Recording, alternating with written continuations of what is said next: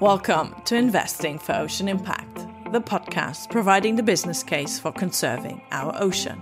I'm Dorothy Heff. This is the season's final episode, and I had the great pleasure to talk with leading figures in the climate and conservation world about how we're going to embrace these new ocean finance opportunities. Over the past 9 episodes, we've seen that investable projects, blue investment funds, and blue bonds are emerging rapidly. Impact investors, institutional investors, as well as companies show big interest to put money into nature-based solutions. But are we going in the right direction? And how can we further accelerate finance into coastal and marine nature-based solutions to achieve our ultimate goal of conserving our ocean?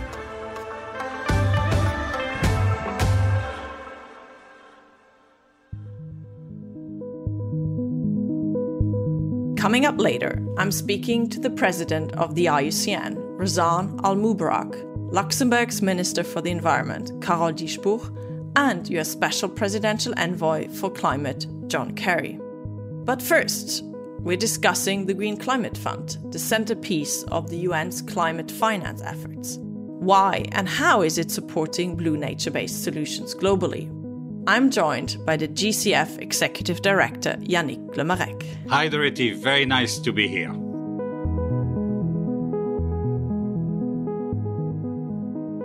So I wanted to start asking about what is the role of the Green Climate Fund in ocean and climate efforts today? Well, it's a very good question. Why is the Green Climate Fund so interested in the blue economy? For me, one of the greatest breakthroughs in terms of environmental thinking over the past couple of years has been the recognition that ecosystem deterioration, climate change, growing inequality, food insecurity were different dimensions of the same crisis. And actually protecting our oceans can be critical in terms of biodiversity conservation, food security, and climate change risk mitigation. The deterioration of the ocean is a consequence and a cause of climate change. But also, as important, the conservation of the ocean is a solution to climate change. And so, for example, the high-level panel on the sustainable ocean economy came to the conclusion that a few initiatives could capture up to 4 gigatons of carbon dioxide by 2030 annually and up to 11 gigatons by 2050. This is almost a quarter of the emission gap right now in order to remain under 1.5 degrees Celsius. And the initiatives are actually very close to the initiative that the Green Climate Fund has been designed to support. We are speaking about promoting ocean-based renewable energy technologies.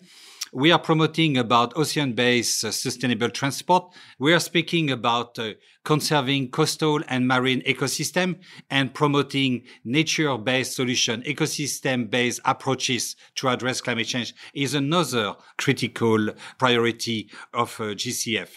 And we are also speaking about sustainable livelihoods such as sustainable agriculture, mariculture, and territory shift, which is also another priority of GCF. So when we look at the investment required to preserve coastal and marine ecosystem, to preserve the livelihood of almost 1 billion people, and it's almost exactly the same investment that you need to avert catastrophic climate change.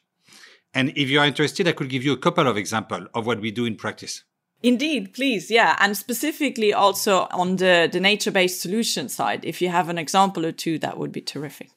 I will give 2 examples on nature-based solution in such a case. The first one is to basically demonstrate that investing in coastal and marine ecosystem is a genuine investment.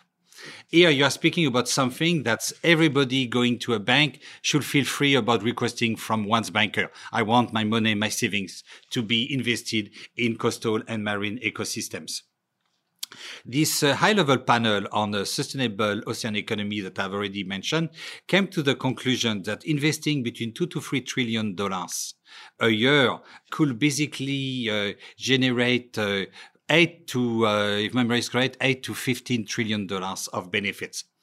But we are speaking about socio-economic benefits, not financial benefits.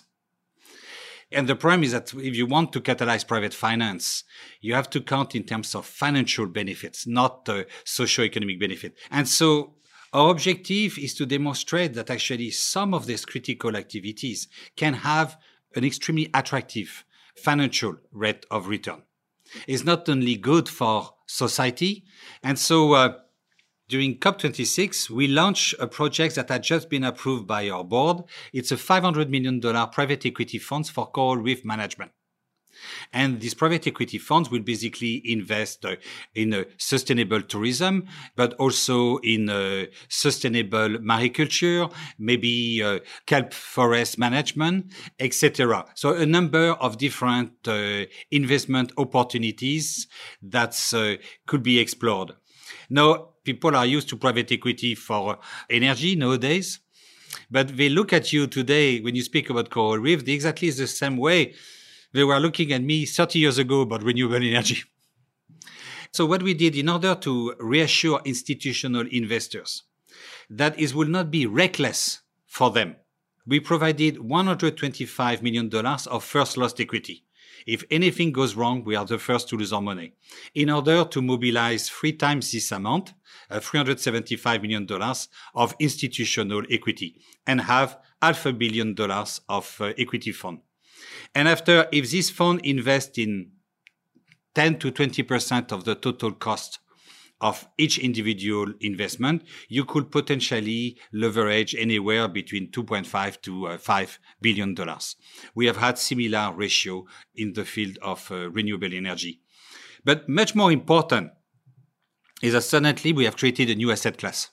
We will have demonstrated that investing in coral reef management is a genuine investment. So that is one type of project. I would like to take a second type of projects that put further emphasis on marine protected areas and community engagement. And there we are co-financing a project with KfW for the Blue Fund. The first project was with Pegasus. And the Blue Fund basically provide some grant to civil society organization for them to support countries in establishing marine protected areas and ensuring that marine protected areas not become an obstacle for local communities to access resources and will result into a dramatic increase in equality and justice. Great, thank you for that. Well, sticking a bit with the private sector side, what else needs to happen to leverage this private investment into nature-based solutions? Because you mentioned there is still sort of some gaps and some looks that yourself and others are receiving when talking about this topic. What further needs to happen in terms of leverage? The reason why creating a new asset class is important is because you have created a new market. Ultimately, we need to create or transform green markets.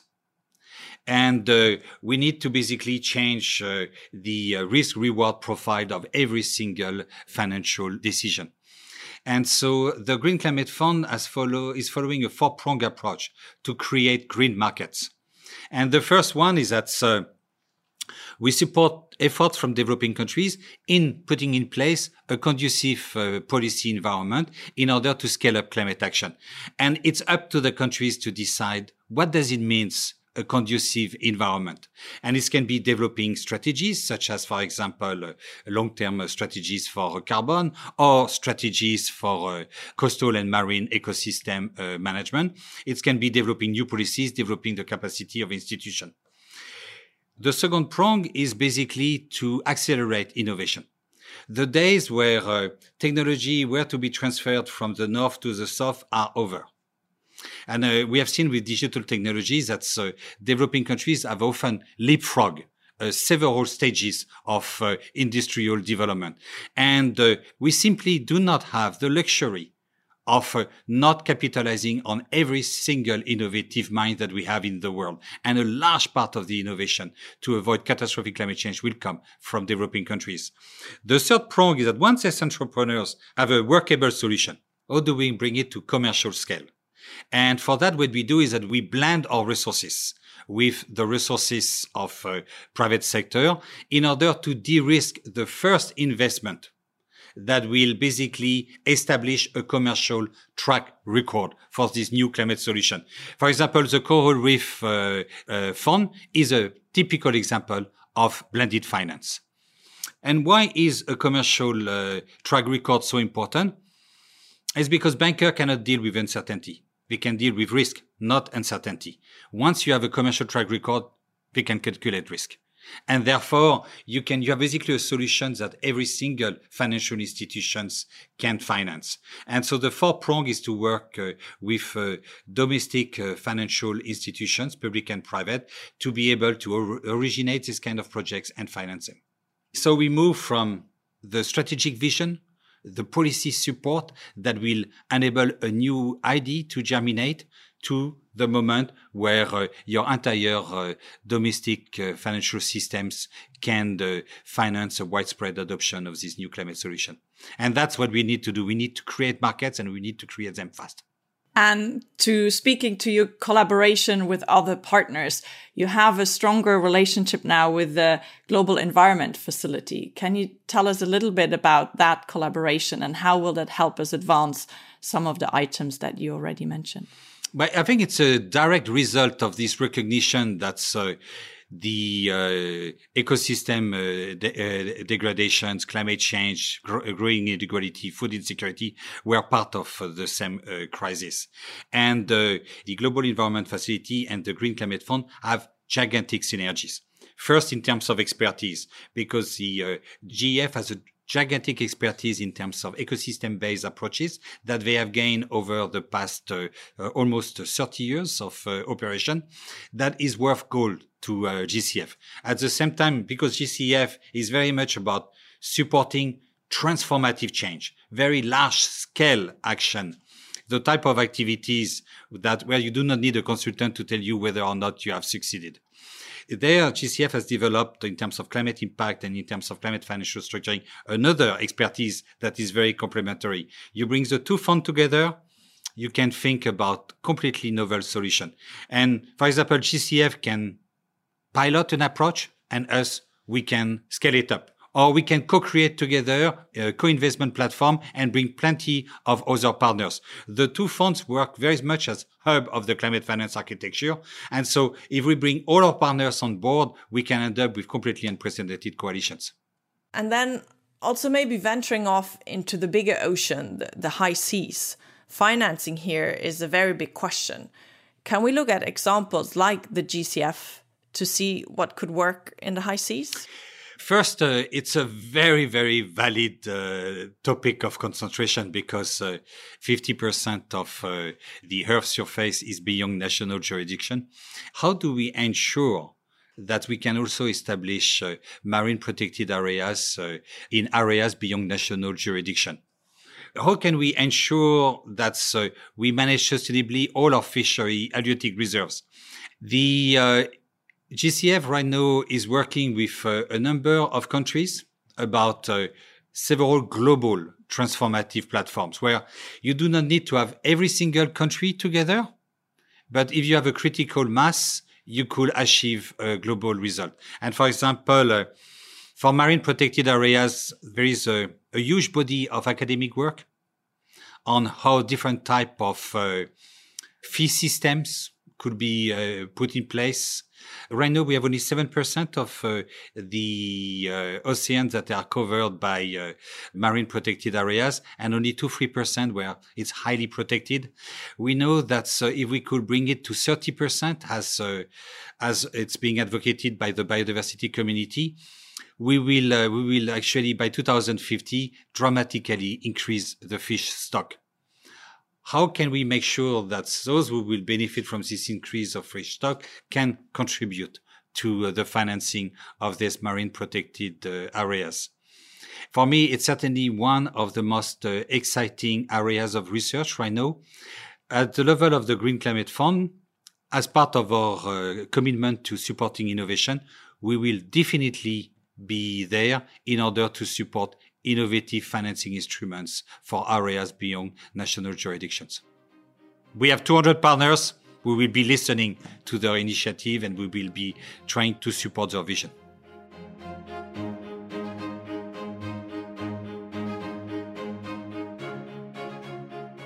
Over the past 3 years, I myself have had the privilege of working for an initiative called the Blue Natural Capital Financing Facility to support and leverage funding for blue nature-based solutions. So now I want to ask, what is the role of us, the BNCFF, and other similar efforts in the fast-moving new world of ocean finance? Here to explain is Carole Dieschbuch, Luxembourg's Minister for Environment, Climate and Sustainable Development, and a donor to the BNCFF. Good morning, Dorothy. And alongside her is Razan Al-Mubarak, newly elected president of IUCN, the host organization of the BNCFF. Hello, and thank you, Dorothy, and hello, Minister.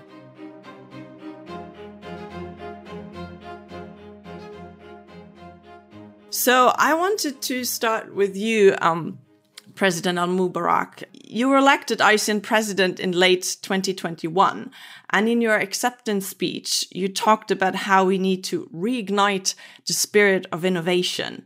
What did you mean exactly, and how can we translate that to ocean conservation and financing ocean conservation? Yeah, I've been often asked this question, and I always relate to it in sort of 3 points. The first point of innovation is really about imagination. So how do we reimagine conservation? As we know sometimes too well, conservation is too often done on the fringes of the society. We need to open it up to more actors from across disciplines, and we need to open it up fast, including opening up to new doorways, new economic doorways. There are a new generation of startups and social enterprises that are addressing some of the most pressing environmental and societal challenges. The other point that I wanted to mention is something that IUCN very much addresses, which is the issue of investing in nature-based solutions. But what's important is that, if not done right, very similar to what happened in the sort of carbon credit markets, we need to do NBS or nature-based solutions correctly. We need to ensure that projects on the ground are supported. We need to invest in them. And that is why I'd like to really highlight the IUCN's global standard for nature-based solutions. It's so crucial that we recognize and understand what NBS actually are, and therefore help actors around the world to invest in those high impact, high quality, measured and verified projects on the ground.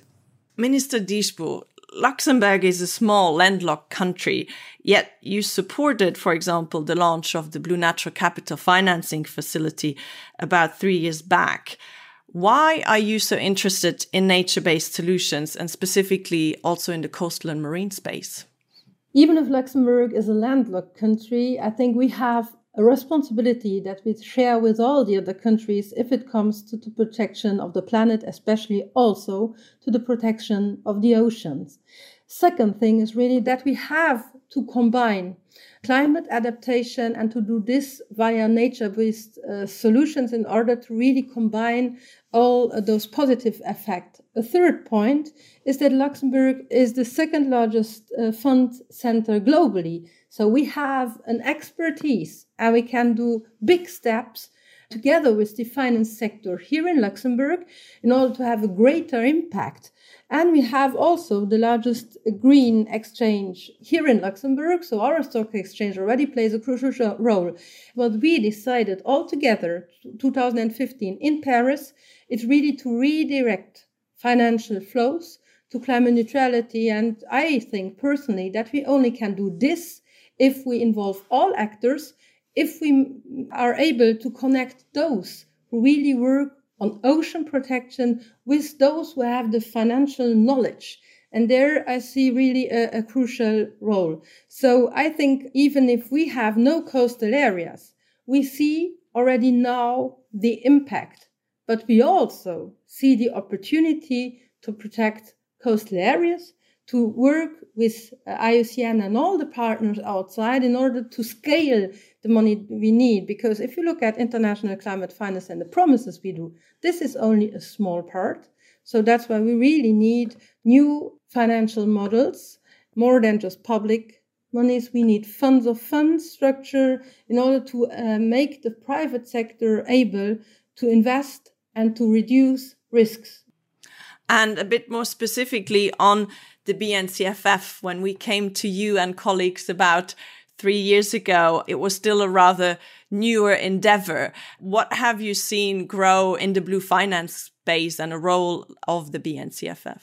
So first of all, we need to accelerate the investment in nature-based solutions. And that was the idea behind, to get the knowledge, to get the people together, and to get a lot of projects that will be able to run, and then reducing the risk. So by supporting the Blue Natural Capital Financing Facility, Luxembourg helps prepare the supply side for ocean investing to reduce the costs and hopefully risks for developers and investors alike. President Al-Mubarak, back to you. Is this the kind of bold approach that you were talking about earlier on as well? Absolutely. And thank you for this question. Essentially, financing is an important part of the narrative. I've been told, and we've all heard, that visions or goals without implementation is simply a hallucination. And so, financing is an important part of this narrative. But how do we finance? What's also critical is that we think about how do we make sure that financing can reach the communities and organizations that will have to implement these nature-based solutions.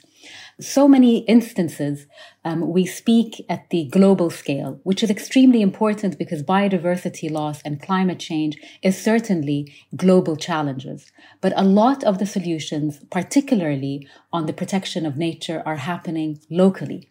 So what we need to ensure is when we design these financial systems, that these financial systems consider the trickling of financing to the local communities so that they can act on the ground.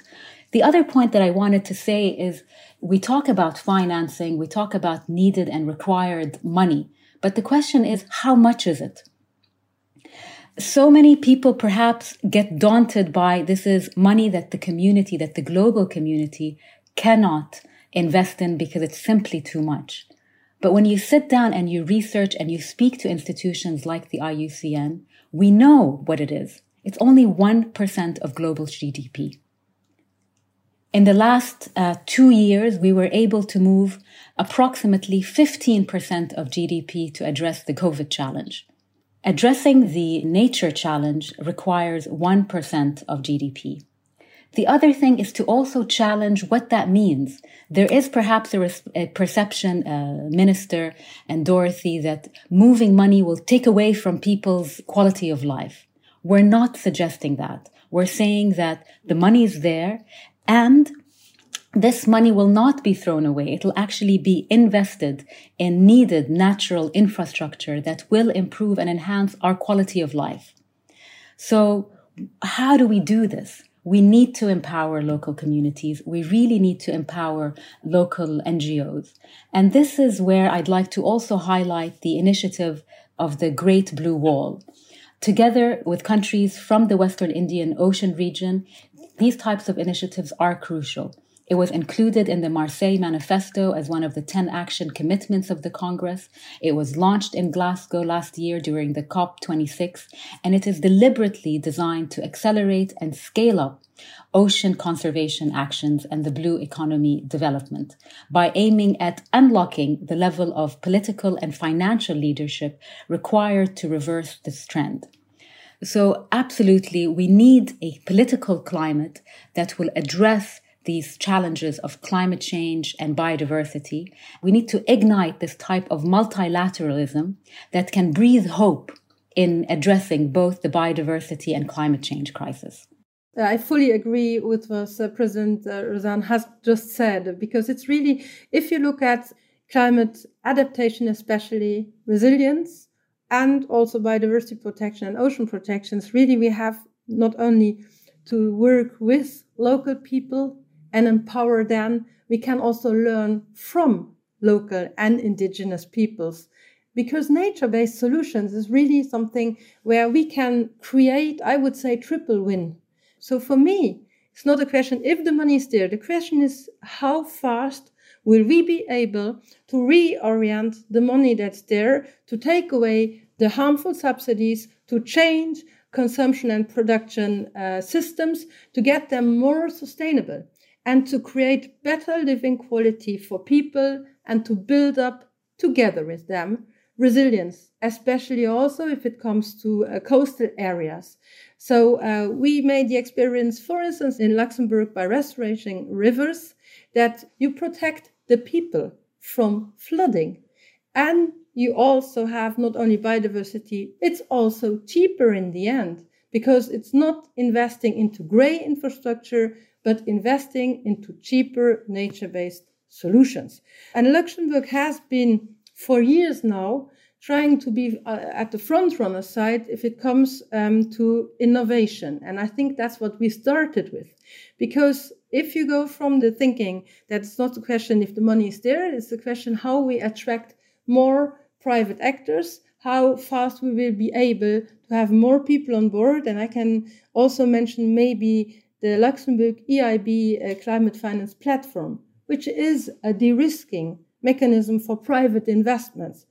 And we have some famous examples like the Land Regulation Neutrality Fund that provides patient long-term finance and technical assistance for land use transformation, shifting the trend from land degradation and unsustainable land use to land rehabilitation and sustainable land use. So we don't only do it on the ocean side, but it's really having a holistic approach to use nature to protect people, and thus also help us prevent our planet to be destroyed, because we only can live on a healthy planet.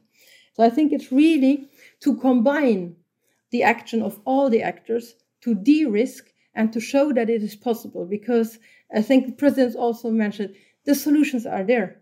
We all know what we need to do. Now it's a question about taking bold decisions, going in the same direction as politicians, economic actors, and also civil society actors like the NGO sector, and listen to science. So it's the combination of all those actors that will make the acceleration that we need, because if we really look at the facts, we are not yet there. Now we have to get everyone on board. Beautifully said. You've just mentioned that, we understand now globally that it is economically feasible to address both the climate change and the biodiversity challenge. We know that by addressing it in the right way, we are empowering local communities. We also know that we could be opening up new business pathways for new innovative business ideas that, are being led by this incredible youth movement. What is required is the acceleration. And perhaps what I can talk is we need to make sure that we emotionally connect to this narrative. Science certainly speaks volumes, but to get all the various actors on board, we need to perhaps emotionally connect with the importance of biodiversity, the bees, the corals, the Amazon, that will drive us to act quickly and move from this general hopelessness of climate despair, of biodiversity despair, into a new era where we simply believe that, as you said, it is simple and it can be done.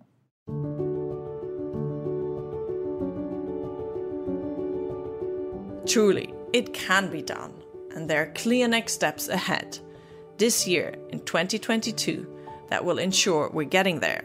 My final guest in this episode is the US Special Presidential Envoy for Climate, John Kerry. Glad to be with you. Thank you.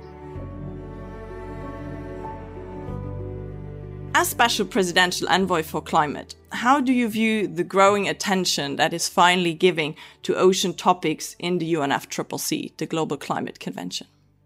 I view the UNFCCC embrace of climate and the link to ocean as absolutely essential. I mean, for years, some of us have been trying to remind people that you really shouldn't separate it. You cannot solve the problems of the ocean, and there are many and big ones, without dealing with climate, because that means reducing the pollution that goes into the oceans.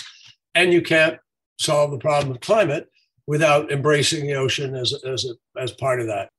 Indeed, and nature-based solutions are a big part of that. Is this way of thinking being integrated into the discussions of the UNFCCC, but also other international fora? It is increasingly. And this year, obviously, there are a major set. I mean, we've had the One Ocean conference in France that I just attended, that President Macron hosted. We have the Monaco Blue Initiative. And then we will have the United States and Palau will co-host the Our Oceans Conference in Palau. And then we go on from there to June to the Ocean Conference of the United Nations. So really, there's a tremendous, and this could be the year of the ocean. It could be the year of the integration of ocean with climate solutions. So I'm excited about that. We have big lifting to do. And what kind of initiatives do you think we need to catalyze investments in this space? I think the most significant thing that we need to achieve now as an initiative is the full embrace on a global basis of what we call the 30 by 30, that 30% of the ocean is going to be set aside for conservation and preservation, protection by 2030. It's doable. And if countries will do that, we really have a chance of restoring fish stocks and of creating an awareness that there is a structure regarding the oceans which can actually help to fix them, help to bring them back, if you will. I'll give you an example. The too much money chasing too few fish. There are massive fleets of fishing vessels which go out on the ocean, and there are certain nations which sponsor these fleets and know they're out there, and they violate the EEZs, the economic zones of countries, which are not supposed to be penetrated unless given permission. They fish the high seas with illegal fishing gear that has been outlawed by the United Nations, like drift nets.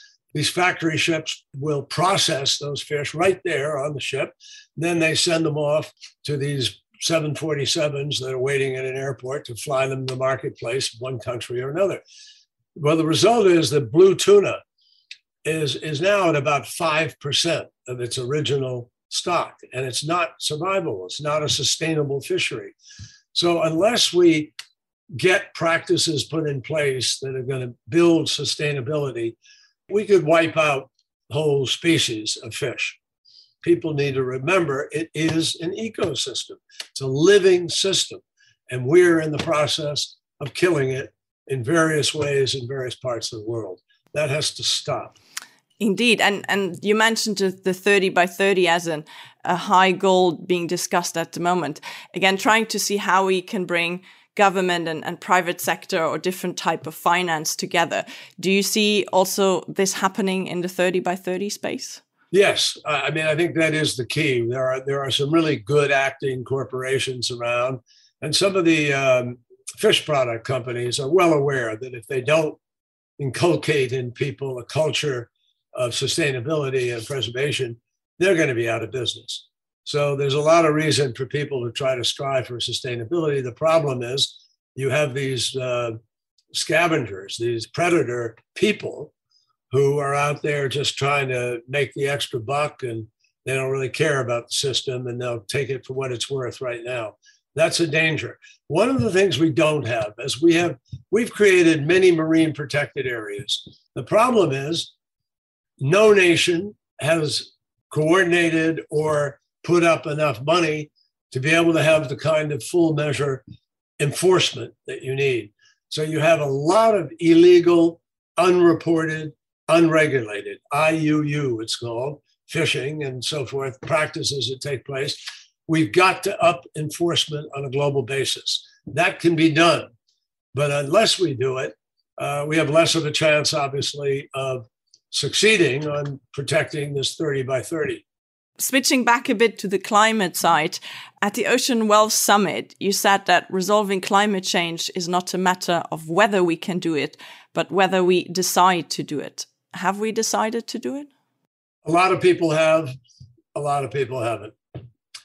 I gave a speech in Cairo in which I really tried to lay out where we are with respect to Glasgow, which really did advance the ball. People should feel good about Glasgow. Glasgow had a full recognition by all countries that we need to try to keep 1.5 degrees as the limit of the warming of the planet. And 90% of the warming of the planet goes into the ocean. So here again, you have the connection of climate and ocean very directly. So we need to limit that warming because it's changing the chemistry of the ocean in some ways that we're aware of, and in some ways we don't even know what the outcome's going to be. But precaution would say to you, knowing the bad things that are happening, you really want to not have irreversibility enter into the equation. And more scientists are telling us now that some of the impacts of what we've done, perhaps the Arctic melting, perhaps the Antarctic melting, perhaps the coral reefs, these are some of the tipping points that they refer to that we may well have passed the line. So, there's a reason for people to translate what should be an appropriate level of alarm that comes from the awareness of these interconnections, that we're starting to change our behavior. Regrettably, not enough is happening on that score. So we're currently, if you took every promise that was made in Glasgow and you factor that out for the next 30 years, as the International Energy Agency did, they took all of what was promised, put it in the modeling, and came up with a result. And the result is amazing, that by 2050, if we do everything we said we'd do, we would have held the Earth's temperature rise to 1.8 degrees. Now that's with only 65% of global economic effort going into the positive side of trying to do this. 35% is still not committed to keep the 1.5 degrees alive. So you've got countries, China, India, Russia, Indonesia, others, they want to move. They don't have the money for the technology. They don't have the money to transition out of coal. So they're in a very tough place. The largest economies of the world need to step up and help those countries to be able to make the transition. And that's how we win this battle for the oceans and the climate together. So I'm encouraged by what we could do, but more people have to decide they really want to do it and they're ready to do what we need to do it. And the upside, we are talking about getting rid of pollution. It amazes me that people are so indifferent at times. This is pollution. It kills 10 million people a year on the planet today. So we should be moving very rapidly to try to deal with this. And the upside, as I said, is more jobs, clean jobs, a cleaner planet, a healthier planet, a safer planet. And you look at what's happening with Russia and gas in Europe today, and you should say to yourself, wow, the way to solve the problem is move more rapidly to a better, cleaner, more virtuous grid for our power, for our heating, for our transportation. We can do this. And we've just got to summon the willpower to get it done. Looking at the serious geopolitical issues we have at the moment, how do we keep the eye on the ball, which means ocean and climate action in this case? Well, you and I are here talking about it today. That's how we keep the eye on the ball. We have to. We can't. What's happening in Ukraine is grotesque, horrendous. It violates every sensibility that people have around the world, with the exception of Vladimir Putin and some of his cronies and the people around him. But we have to stay focused on this because it's all connected. It's about life choices. It's about how we approach each other. It's about how we're going to behave on this planet. And I think President Putin and Russia have sown the seeds of very, very difficult times for themselves going forward. The world is responding in a remarkable, appropriate way to the horrors of what we're seeing coming out of Ukraine. And hopefully that will even galvanize more people to recognize that that kind of attitude, that destructive, selfish, dangerous attitude is really what some of the people on the high seas are engaged in. And I think that hopefully this will help concentrate the mind, and people will recognize that this is not completely disconnected in the choices that we make as human beings. So we got to keep moving ahead. What is happening in Ukraine is life and death, but what is happening in the ocean and to the planet is also life and death. And there are people dying all around the planet because of extreme heat, because of lack of food, because of the problems of having to move now from where they used to live to another place because they can't live there anymore because they can't produce food anymore, or the water's disappearing, and so forth. The challenge could not be more clear. And I think you and others are doing a great job of keeping people focused on it.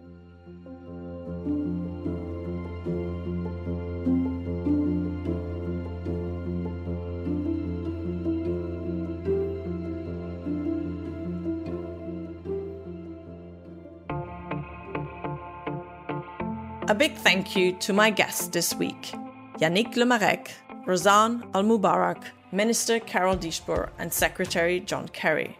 And thank you as well to the UBS Optimus Foundation for funding this season of the podcast. This has been the last episode of Season 1. I hope you've enjoyed and been inspired by our conversation. Make sure that you subscribe, because we're already working on Season 2, so stay tuned. Investing for Ocean Impact is a Fresh Air production on behalf of IUCN's Blue Natural Capital financing facility. It was produced by Phil Sansom with production assistance from Michelle Burnett. For more information on IUCN's Blue Finance work, please visit our website bluenaturalcapital.org. Thanks for listening. I'm Dorothy Hare.